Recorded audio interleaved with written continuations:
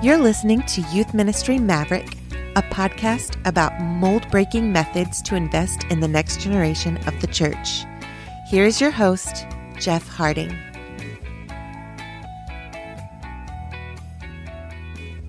What's going on, everybody? This is Jeff. Welcome back to Youth Ministry Maverick. You're listening to episode 65, Volunteer Training 101. Well, whether it's at the beginning of a semester or a school year or midway through, it's good for us to have regular times where we meet together with our volunteers, where we resource them, encourage them, and help them learn how to utilize the way God has wired them to invest well in their students. And to help us talk about how to train and lead and invest in your volunteers is Kristen Lascola. I will let her introduce herself here in a bit, but she is a youth ministry veteran who has a lot of experience with this, and we have a great conversation about some good practices to have with your volunteers, regardless of your church size or location, and maybe some things to avoid as well. So let's hop into this great conversation with Kristen. Kristen, thank you so much for joining me on the podcast today. It's great to have you. If you could, most of our listeners probably know who you are, but give our listeners a little intro about you and your ministry. Yeah, well, thanks for having me. It was fun to get to chat with you a little bit. So I am the middle school pastor at a church in San Diego County called North Coast Church. We have a few campuses. So I'm at our Fallbrook campus. I do 6th, 7th, and 8th grade. And we also have the Ministry Coach podcast that we've been doing, I guess, like about a year and a half. And that's on YouTube or on all the platforms. But before that, I was working with YMB. So our great friends, Zach Workin and Chad Higgins. I worked with Youth Ministry Booster for a few years before that. I mean, even when it was After 9, I don't know if you're OG enough to remember After 9. I have an After 9 little button on my lanyard. Those guys love buttons. Are you a button person? Not really. They're cool. I'm not really like, the kid with all the buttons on their backpack in high school. That wasn't me. So they're cool though. Yeah, they are cool. I didn't realize it was such a culture, but Chad and Zach introduced me to button culture because out here in San Diego, we don't do buttons. We do stickers, and they are like, oh my gosh, no, everyone trades button stuff, blah, blah, blah. Anyway, so I did After 9 for a bit, YMB, and that's kind of, I've been doing youth ministry for, I think this is 17 years at North Coast Church. Awesome. So a long time, all with middle school. They haven't worn me down yet. They have a tendency to do that on you. I have some gray hairs named after some students. So yeah, awesome. Well, it's so good to have you, Kristen. And for this episode, something that you are very well versed in, you've talked about on your podcast, probably Ministry Coach and YMB, and probably done a lot of training at your own church, is how to train leaders well. So we're going to talk about foundational and effective ways to train your volunteer leaders. They are the lifeblood of our ministry, especially for children and youth. We have adult leaders who are parking lot greeters or who do the welcome team and things like that. But I feel like especially children and youth, they really enable us to do probably 75% of our ministry. Mm-hmm. And some of you listening might be the youth pastor or leader at your church, and you might be a volunteer. You might get paid in mediocre pizza, and that's okay. But regardless of salary, it's good for all of us to learn how to train up other leaders to help us invest in the next generation. So, Kristen, before we talk specifically about practices, I wanted to know if you could give us an overview of what you've seen in 17 plus years of training volunteers, perhaps starting with your own involvement in youth ministry. What have you seen in the volunteer training world? Yeah, I love how you introed that. It is for sure. We can't do anything without these people. We don't have a ministry. We don't have a midweek. We have nothing without our volunteers. And, I think back to when I first got hired and I'm like, was I trained? And I think back and I'm like, yeah, I was, but it didn't feel like training. And so I think my number one observation is good training. Like there's some training in the corporate sense of the word in terms of like, hey, we just have to teach you how to use the mail machine, or we have to teach you how to, use this or do that, like certain task oriented things. But if you really think back to when you started ministry and how you became seasoned, I don't know if you would agree in your experience, but I just feel like mine happened so much more organically, and it was through proximity to very good leaders. And so it was just like all of a sudden you were being developed and discipled. And I guess using the word trained makes sense, but it wasn't like in that sense of like, all right, like now you're going to sit here and take some notes and, and I think there is a time and a place for that. And I'll touch on some topics that are important for that. But I think just overall, like, I just get the sense that really good ministry training happens organically within proximity to good leaders who are being intentional and, coaching to use our word, and, being very like anything. What is the number one thing I learned in ministry is everything happens in the context of relationship. Absolutely. So training would be no different. We teach our leaders, have a relationship with students. That's like how we communicate truth. But with us communicating the truth of how to do ministry to our leaders, it's all through their relationship proximity to us. So it's kind of that, I don't know, cliche, caught, not taught kind of thing. I don't know. We use that a lot of like good ministry habits are usually caught, not necessarily taught.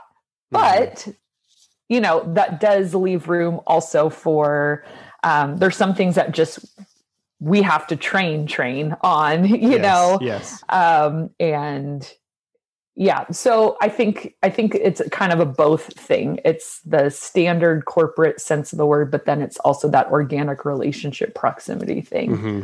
Yeah, I would agree. That's exactly how, when I came into working with youth, I started my first summer internship the day I graduated high school. And I hope I've come a long way since then. It's not just shooting Nerf guns in the office, but I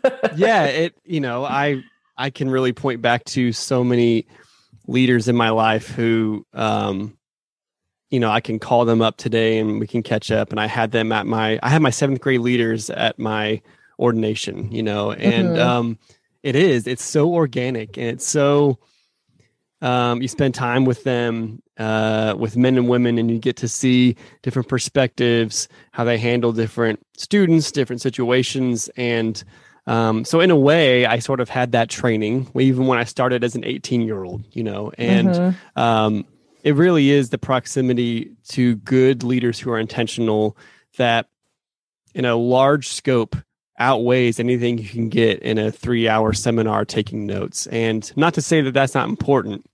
And I feel like a lot of things in the last decade in that setting has probably been child safety training, having, trying to learn the ins and outs of technology and communication with this new generation and things like that. But really just methods, interaction, personality, how to react. I do feel that it is a lot in the organic realm. So yeah, I would totally agree with that. So, all right, let's talk about good practices. Yeah, I'm sure you've gone through some and realized that some hopefully stand out as really good ones. So, Kristen, give us best practices that people who are listening or watching can start employing with their volunteer leaders and how to train them well. Yeah, so I'm a super big advocate, and I feel like a broken record on it, but like a 2-leader small group system. Okay. So usually, and some people might be listening, like, I can barely find one leader per small group. You know, you're asking me to do two. Well, yes. And especially if the newer you are, I think the harder this is, because the longer you go in ministry, as you know, because it sounds like you and I started when we were similar in age. I remember I was like, I think had just graduated from high school, and then I started becoming a small group leader. And I mean, maybe you were way more mature than me, but I was like, I don't know what to do, you know, like, here I am leading a small group. Like, what does that even mean? So the director ahead of me, she was just so wise to pair me with a very seasoned small group leader. And it was a girl who was a little bit older than me, who had been doing it for a couple of years. And, you know, those first few weeks, I didn't do anything except sit there and observe. And I think that's just the beauty of that 2-leader system, is that when you have these new leaders come in that need training or coaching or whatever, you put them in close proximity yourself, but you also put them in close proximity to another leader that has been there a while, that understands students and knows how to lead small groups. And it's just through so much observation that they start to catch the DNA of your ministry. If you don't have a 2-leader system yet, another thing I think that I found to be super successful is coach leading. So you become that other leader if you can. So I just got done coach leading like a 6th grade boys small group with one of my like senior boy leaders. And it was a blast. You know, I had so much fun, but then I could show him, hey, this is how you get control when they're wild. This is how you discipline. You can go through all of that in a session of like, hey, let's meet for coffee. I'm going to talk to you about how to discipline kids, which is so smart, right? But then when you actually coach lead with them, then they see all of that stuff in practice. And it's a lot more work for us because, you know, we're having to hop around to those small groups. But I've just noticed there's no substitute for that real life, them being able to watch you in action kind of thing. So with that, it's just, you start to understand a little bit of, because I don't know about you, but once they go to small groups, I'm like, I don't know, like, I hope you're doing a good job, but I can only ask, like, how did small group go? And, you know, you get some feedback and you try to stay in communication, but when you're actually sitting there with them, you start to get the nuance of, oh, this leader is really fun, but they don't get a lot of stuff done, or this leader lectures the whole time or whatever. So, you know, that coach leading model, I think, is great, even for people who have been around for a little bit. You know, I used to hop around to a different small group each week and just kind of sit in and help lead or just observe or whatever. But I think we have to find ways to increase our proximity as much as possible for those small group leaders. So a 2-leader system, coach leading, that's definitely a best practice. And then another one I would say is pick the things that are super important to you and sprinkle them out throughout the year. So I think sometimes I've fallen into the trap of, oh, you're a new leader. Let me train you on how to take attendance, how to lead a small group, this, like 4 things, right? I would talk about with brand new leaders, but then it was kind of like I would release them and then that was it. And so I've noticed as a staff member at our church, you know, our church is so good about on-the-job training, and every, you know, 3, 4, 6 months, whatever it might be, we might get called into a mental health training. We might get called into how to life coach people training. You know, it just might be different kinds of things. See who you have on staff or in your network who is an expert on something relating to a topic that's important, and bring them in and pick a Saturday, get everyone breakfast and come and do a training on mental health, or emotional intelligence, or a topic that you think would really benefit you guys, like reach out creatively to different resources, or a great podcast like this that's on YouTube. There's always things that you can pull in to train them as you go. So I think one mistake I made in the beginning, I just felt like I would wind them up and let them go, but then never come back to say, hey, like, leaders are learners. Let's continue to learn together and really take this group and disciple them and train them for the long haul, not just that initial onboarding process, which onboarding is super important. I think we could do a whole episode probably just on onboarding those brand new volunteers and what they need to have, like what boxes they need to check. But what about, like, if you're hoping to keep somebody for 5 years, have they had anything in between the onboarding and year 5 to sharpen or develop their skills? Are you maybe reading a book together? Are you sending them? I used to send my leaders like cool youth ministry articles and then be like, hey, let's read this. And then like talk about it at our next meeting, just sprinkling things in there to keep us as sharp as possible. But I think it's more of a mentality thing too. When you're looking for something, you find it. Yeah. If you get a new car, all of a sudden you notice everyone else has your car. But if you're not looking for it, you don't see it. So if you're looking for opportunities of training, discipling, developing, it's funny how many things come across your path that you're like, oh, I should share that with my team. Start thinking of them as a staff, a staff to share things with, develop, treat them. There's just a whole mentality of treating your volunteers as if they were your paid staff. Yeah. Sometimes I think there's a distance there of like, oh, these people aren't paid, so it's just different. They're not going to, but why not treat your volunteers and resource them as if they're a paid team? And it's amazing.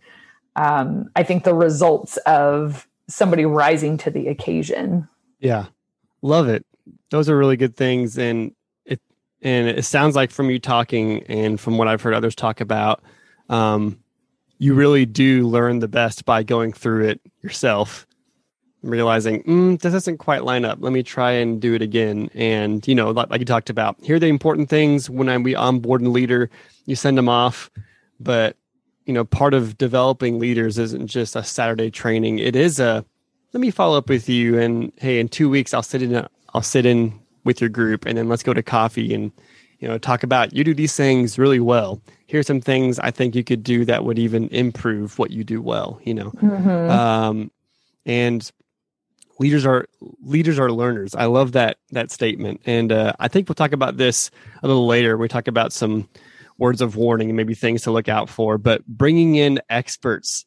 I feel like a lot of times we are leaders, and maybe even ourselves, we feel like we have to be an expert on this. And and oftentimes, and I've talked about this in the podcast with a guy who works in a trauma center for students, he said, you wouldn't believe the amount of students who are here who have trauma from pastors or from ministers trying to do the right thing. And really triggering something, or really just exacerbating a problem by trying to step in and be a counselor or be a whatever, when they can provide some of that, but bring in an expert on mental health or an expert on these depression issues, especially, with Gen Z and things like that. I think that hopefully relieves our leaders and us from saying, hey, it's good that we point students and parents and others and ourselves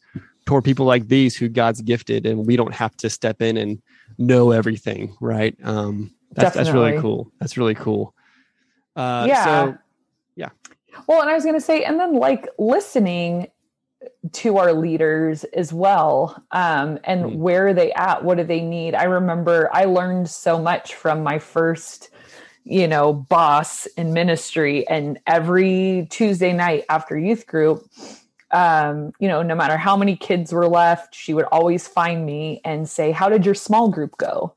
And I would be honest. I'd say, like, I felt like it kind of failed tonight. Like nobody would listen. I felt like I was just trying to rein them in the whole time. It kind of felt pointless. And then other nights I would be like, wow, like we had such a good conversation, and she would celebrate that with me. But the nights that didn't go so great, I remember eventually she came into my small group and talked to the girls for me and said, guys, like you got to get it together. You have to be respectful and listen. And so she would kind of intervene because she knew what was going on. Because I was like 18 years old, I didn't know how to corral and get, I guess, the control, like in a good way, without, some leaders go over the top, like everybody sit down, shut up, but I didn't know, like, oh, well, how do we make this purposeful? And so her asking every week gave her the insight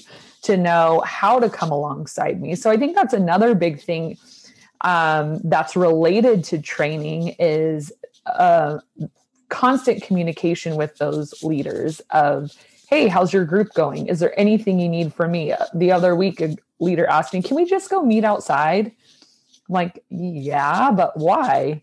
Well, because there's a playground in our room and the girls don't listen. They're just climbing on the playground the whole time. I'm like, oh, shoot. Like, how long has this been a problem? I probably should have been asking you, like, what's going on? How are you doing? Anything you need? And I just assumed silence meant she's okay, but she was so frustrated every week that none of the girls would listen to her. So I came in, I said, hey guys, when she tells you to stay off the playground equipment, I need you to listen. And if you can't, you're going to have to step out and blah, blah, blah. So then I can follow up. Hey, is everything under control? But training is also being, I kind of look at it as we work for our volunteers. They don't work for us. And I think when you have that mindset shift, and I don't think a lot of youth pastors come in like, you work for me, like in that kind of sense. But I think sometimes you think, like we have the dynamic switched in our mind, but really these are the people that are doing the ministry and we're here to support them. And make sure they're successful and make sure they have everything they need. So checking in frequently, listening, resourcing them, I feel like those are the people that you should be putting most of your mental energy toward on a program night. And that's a change. I think that's hard when you go from focusing 100% on students to now the people that are ministering to those students. Like you become the resourcer in that sense, like you work for them. What can I do to make you successful? And I think that is a secret of longevity also for our youth past or our volunteers. Sorry. No worries. Yeah, I love that. Our friend Zach would say that we need to be a good curator of content, not just a creator, not just an instigator, but a curator of seeing what's around and then resourcing our leaders. I feel like I've been talking about this one topic a lot lately, maybe even with some guests on here or otherwise. But, I feel like our students are going to be sowing what we reap. Or wait a minute. Did I have that backwards? Reaping what we sow. Yeah. So, how we invest in their leaders and the things that we try and plant, our students are going to be reaping what we sow into their leaders, not just into them. Right. It's so important for us to see that big picture. I like to tell my students, kind of like a horse, we need to take the blinders off because we can get so focused on, okay, I need to have a good small group. Okay, I need to make sure this lesson gets taught and everyone's quiet and in their groups. Okay, we're doing well. And when you take the big picture and you realize the anxiety that these two leaders have over here because they're not sure they have support or they're not sure they know all the right methods, or that this leader is really doing something well, but if they just had one or two different resources or 5 minutes with us after every Sunday morning or Tuesday night, kind of like you had with your boss, how much it would help them. And so it's good for us just to kind of think widely and think long term. Like think, hey, in 10 years, how are my students going to be reaping the benefits of how I've invested in their leaders as well as in them?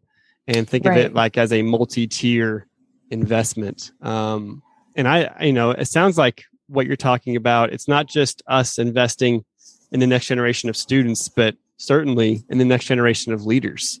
And that makes a huge difference, because if we're trying to replace ourselves in the church, if we're trying to grow up the next generation and make sure that the next generations of the church have leaders who have experience, who have been resourced, who have been encouraged, then that's going to mean a lot more than patting ourselves on the back after a good message on a Sunday morning. It's all about the big picture, Yeah. And that contributes to the health of the church overall. If adults are having good experiences in volunteer positions. And I had a leader tell me the other day, she doesn't have any kids in our youth ministry anymore, but she's still here. She started because she had kids coming through, and her kids are all older now.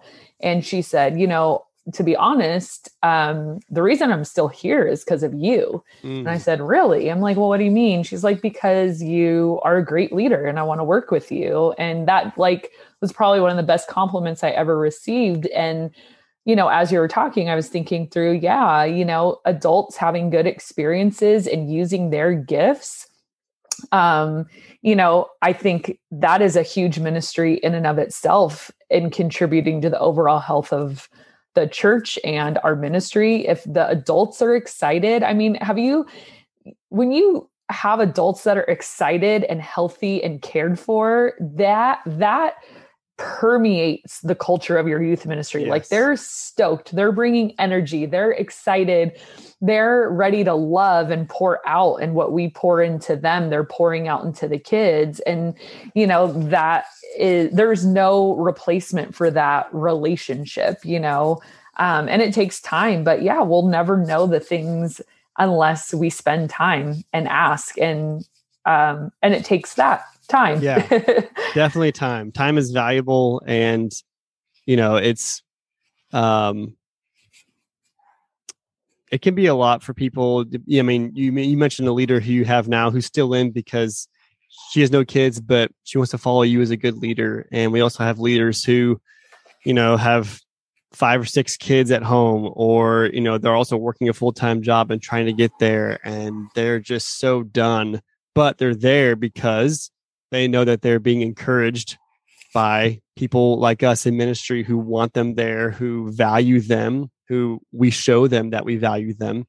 And it can mean a lot. I remember hearing from adult leaders who've especially gone to like a retreat or a camp or a mission trip, how they're like, I think I was blessed more than the kids were. It's just to be a participant in the ministry and the expansion of the kingdom, and to see God at work and using someone like me, who just started out wanting to host kids for a pool party, and that's all I had capacity for. And now I'm sitting here leading this sophomore kid who showed up at our church 3 months ago to the Lord. And it's like, wow. And and that makes it really cool for us, because I've heard a lot, and I'm sure you have too, how ministry in general, but then specific pockets of ministry can be a thankless job.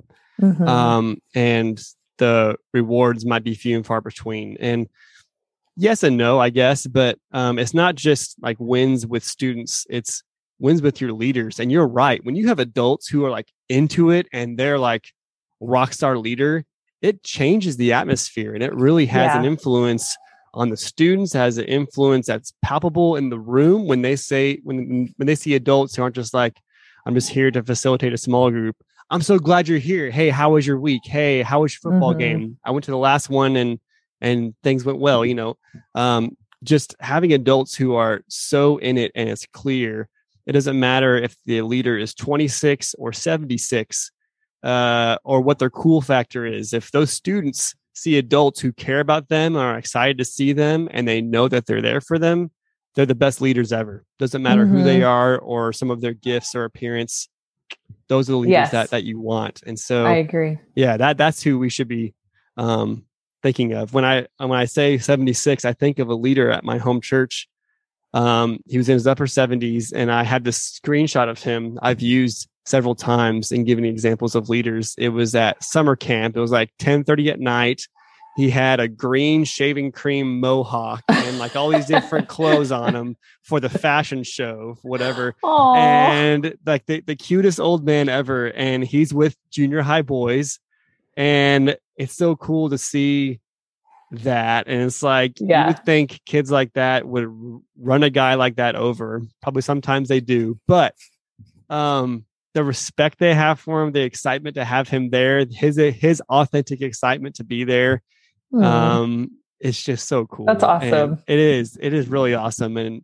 And seeing that also is like a good kick in the pants for me to be like, hey, it's not all about my ability or accomplishments or whatever. Like, just show up and be willing to be used and look at what God does. And that awe factor and that just wow factor of anticipation and see how God works. I think that is a learning experience and chance for us as much as it is that we try and provide for our leaders.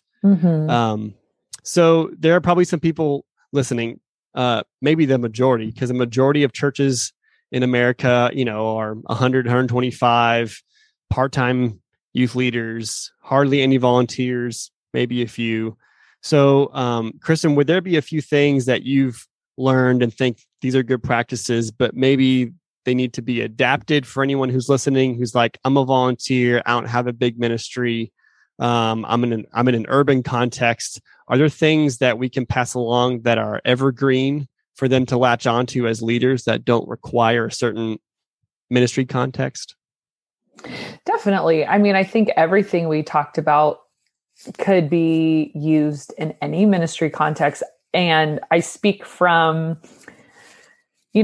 when I stepped into this role, I had 11 kids, and I wouldn't say my tactics on volunteer training and recruitment has changed all that much from 11 kids to 130 kids. Like it hasn't changed a ton.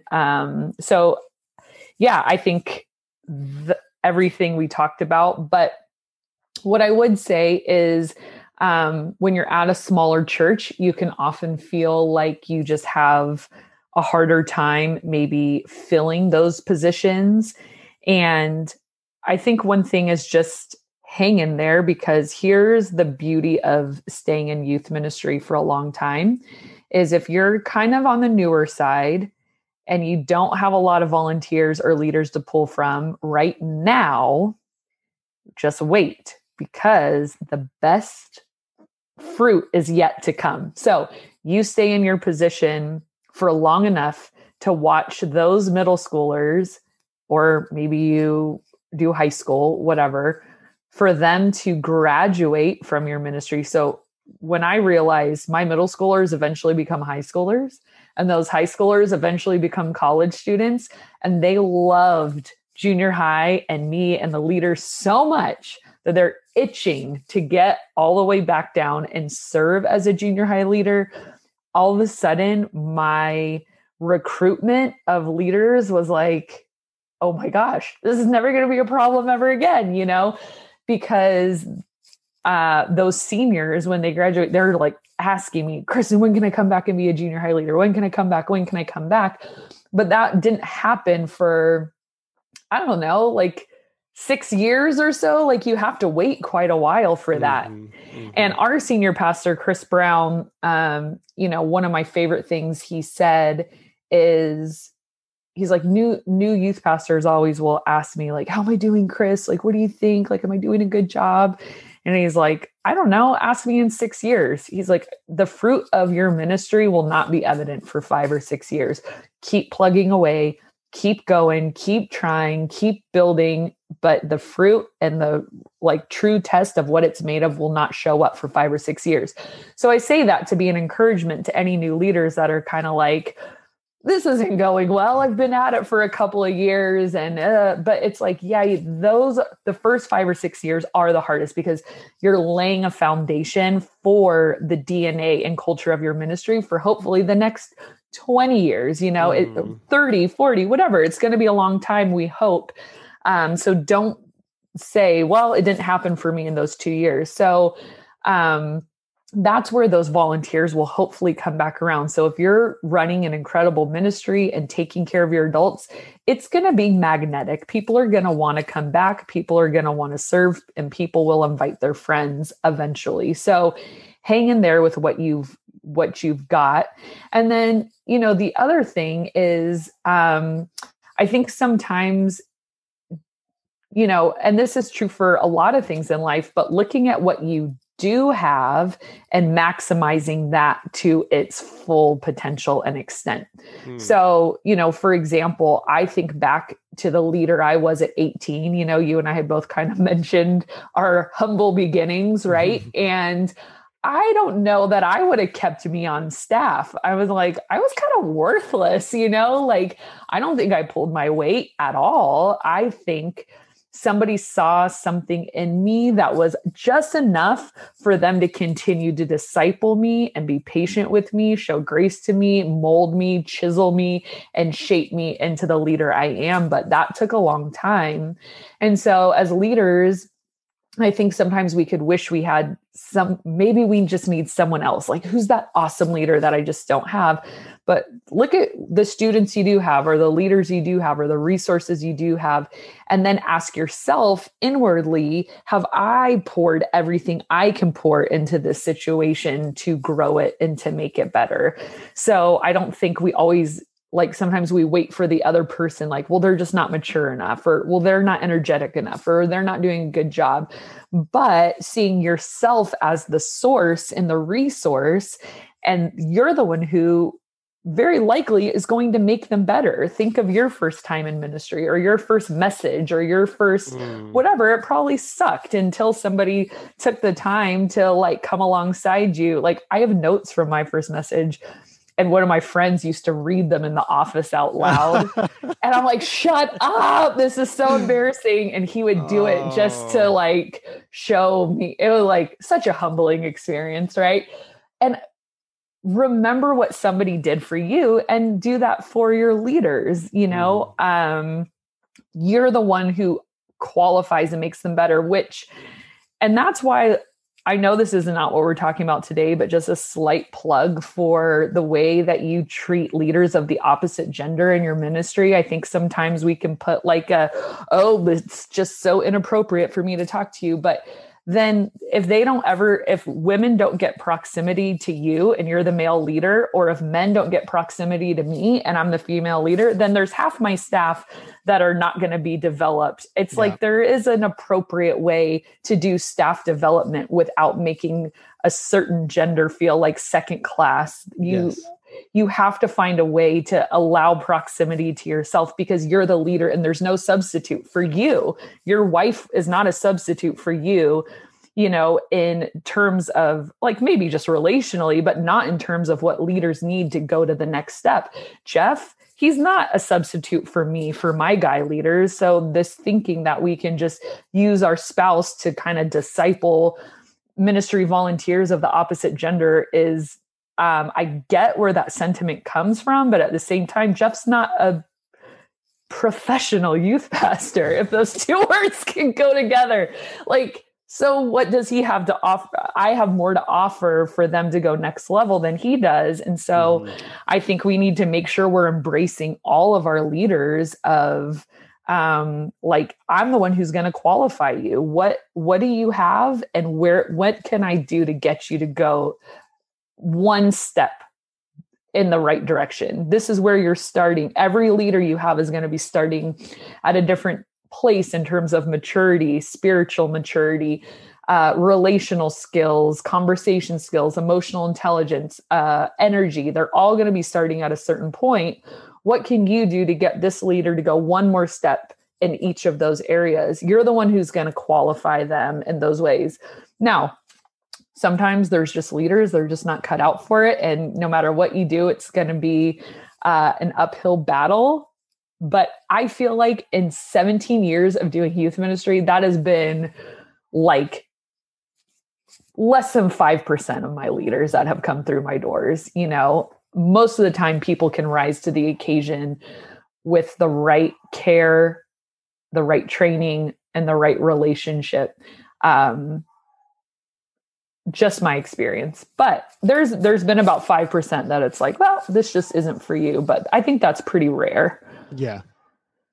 Yeah, I would agree. It's really trying to help them see how God has gifted them, and that the mold that they think they need to fit is probably not the one they actually need to fit, you know, and that goes back to kind of what I mentioned about cool factor or certain age or things like that. And I think as a leader, especially the dynamic, which I do think is related and could probably be in a whole nother podcast, of men relating to their female leaders and females relating to their male leaders, is really just being able to help them realize, hey, it's not so much about having to fit a certain mold, but also because of how God's gifted you, whether you're male or female, in your personality and your experience, you have certain things that as a leader, maybe I can't even give to these students, but you can. Mm-hmm.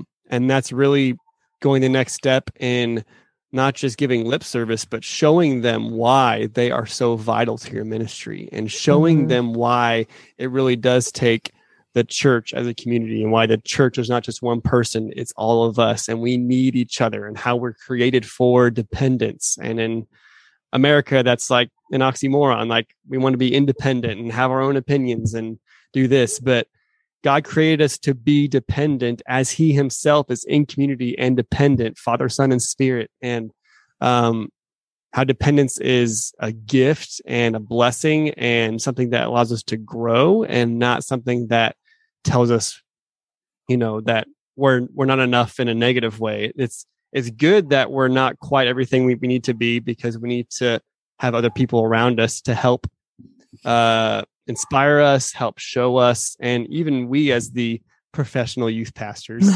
need to be able to show them, like, hey, y'all have things to show me and teach me. And something someone told me a long time ago that I hang on to and probably say too much is, it's so good to always assume you are never the smartest person in the room, that you always have something to learn from someone, regardless of how you judge them from the outside or what you assume you're not going to learn from them because of XYZ. It really changes your perspective and takes the blinders off and really shows you, oh, thank you, Lord. Like, I wouldn't have gotten that if it wasn't for this 5-minute conversation with this leader on, I thought I was going to show them what to do well and right, but they're showing me that I've probably been showing them something that doesn't work, and that's on me. Ooh, okay. So it's really cool when our leaders get to teach us, you know. Definitely. So let's end with some words of warning and wisdom. In 17 years, you've probably seen things that, like, oh, kind of like I just mentioned, like, maybe that's not good.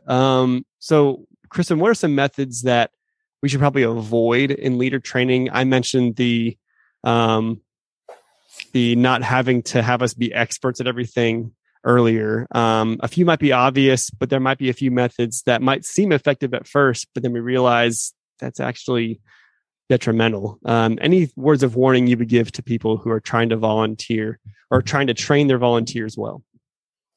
Yeah, I would say we use a saying at our church, guard the gate. And I think, you know, before you make that initial move to have somebody join your team, there's just kind of a process that we go through that kind of saves us from some of those like crud, like sort of mistakes. So, you know, first we find out who knows this person and do they have anything to say that might be a red flag. Especially if there's somebody that we don't know super well, or whatever ministry they're currently involved in. You know, asking those people, is this someone that you would feel comfortable working with kids? Is this somebody that you think would be a good fit for youth ministry? Stuff like that. So getting to know a little bit of their reputation. And it's funny sometimes things that come up, and sometimes you take them with a grain of salt because it's like, oh, that was just kind of a weird incident between you and that person. It's not really who you are. So you kind of filter that through, but it's good to kind of get a picture of who they are. Craig Groeschel always says the best time to fire someone is before you hire them. So I think you really, really guard that gate of like, well, who are we letting in the first place? I think that's a big warning of, you're not so exclusive that nobody's good enough to serve in my ministry, but you also make sure that it's not, that you're really aware of who is coming in and what they're bringing to the table. Because once a volunteer gets in, like, it is one of the most cringiest experiences to have to fire a volunteer. It's just the worst. Unless it's like a clear moral failure that it's like a no-brainer and everyone can agree. But if it's just this weird, like, I don't know if you're really a good fit here. Thank you for working for free, but no thanks. I know. It's like, so just to avoid those really difficult conversations. So one thing I do is I tell people, after I've done this whole red flag check, I'll usually send out their information. So like if my Jeff wanted to serve, I'd say, hey, Jeff Lascola wants to serve in junior high ministry. Does anyone have any red flags on him? I would send that to all of our staff. And then if he comes back okay, I would put him, I'd say, hey, why don't you come check out our youth program for 4 weeks? And that is the process where I'm watching them and they're watching me. I'm seeing like, do they fit here? How are they interacting with students? And it's a 4-week kind of like dating period where we see if like we want to make it official. So I think doing a little bit of your homework on the front end and taking that slowly with just some observation and conversations can be sort of it'll help you in the long run because you've guarded that gate well as you can. There'll always be unforeseen things no matter what you do, but it'll help you guard that gate pretty well.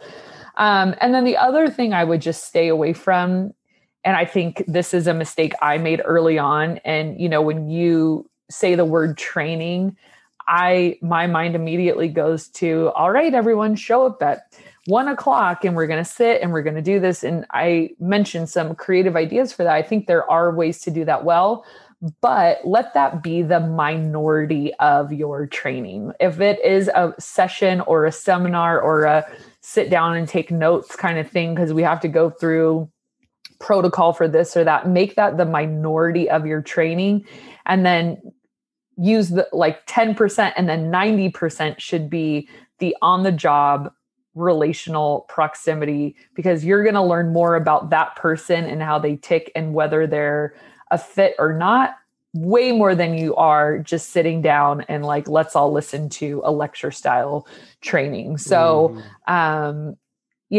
get in people's worlds, get in people's spaces, have those conversations as often as you can, and let it be a gradual training that they didn't even realize they were a part of. Just like me, of like, oh, I know how to do ministry. I don't know how I know how to do it. I guess I was being trained without me even realizing it. So yeah, don't overdo the sit down, we're all going to do this particular topic training. Don't overdo that. It tires people out.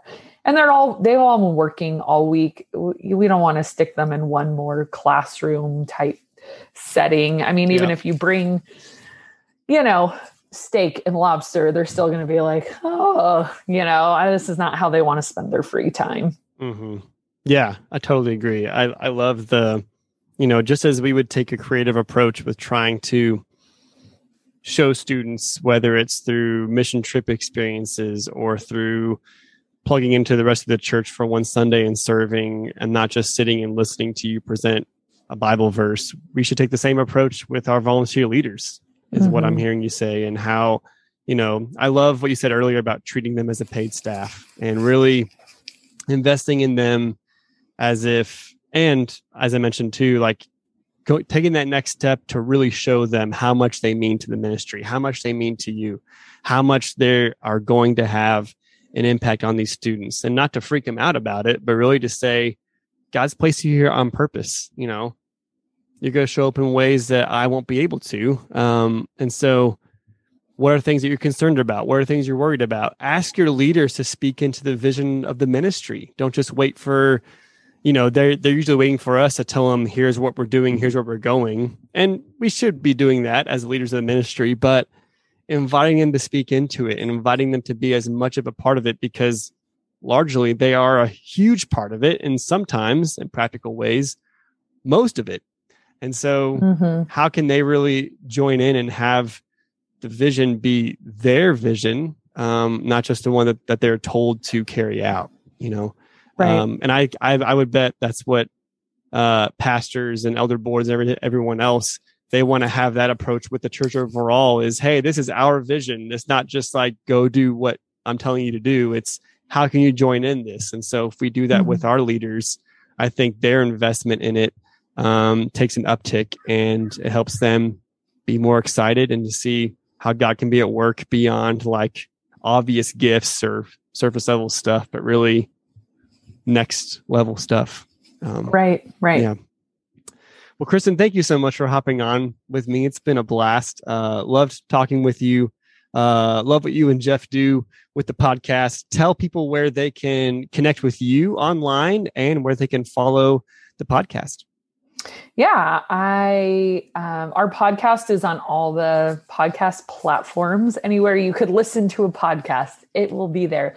But we also record it. So if you want to see what you are listening to, we're on YouTube. And Jeff edits those, and they're great and entertaining, and he does a good job. So we're on YouTube, those, and then social media. It's just my personal account. So Kristen Lascola, on all the social media platforms pretty much. So yeah, would love to connect. Or if you have any specific questions, you can always email me, and that's klascola@northcoastchurch.com. Awesome. Yeah, we'll have all those links in the YouTube description and in the show notes. But if you're listening, hopefully you got those. Go look for Ministry Coach on YouTube and anywhere you listen to podcasts. Kristen, thank you. I'll be praying for you as you continue doing Rockstar Junior High ministry. That's where the fun's at. That's where the action's at. Perfect mix of, I still want to have fun and be a kid, but I want the privilege of being an adult, and I want to listen to you. Like, it's a really awesome time. You're the best. Awesome time. And thanks again for coming on. Thank you. That concludes today's episode. Thanks again to Kristen for joining us. The links to her podcast and other things she mentions here at the end are in the show notes and the YouTube video description. If you haven't already, please like and subscribe to this podcast wherever you are listening to it. And if you haven't checked out our YouTube channel yet, please go check that out and subscribe there as well. We have all of our episodes on YouTube starting this season. Also, every Friday, only on YouTube, we have a special 5-minute segment called the Fantastic Friday 5. So go and check that out this Friday. On our website, youthministrymaverick.com, you can find all of our episodes, a complete list of our guests and their bios, a list of organizations to help you in your own ministry, some articles I've published, a store to support the podcast, and more. So go check that out. You can also find all of our social media handles on Facebook, Instagram, and Twitter. We appreciate ratings and reviews on Apple Podcasts so we can be more seen. And if you leave us a review, not just a rating, but a review, take a screenshot of it and send it to me, and I will send you a personal thank you card with some merchandise you can't buy on the website. That's all for now. Hope to see you on YouTube this Friday. But until next time, thanks for listening. Adios.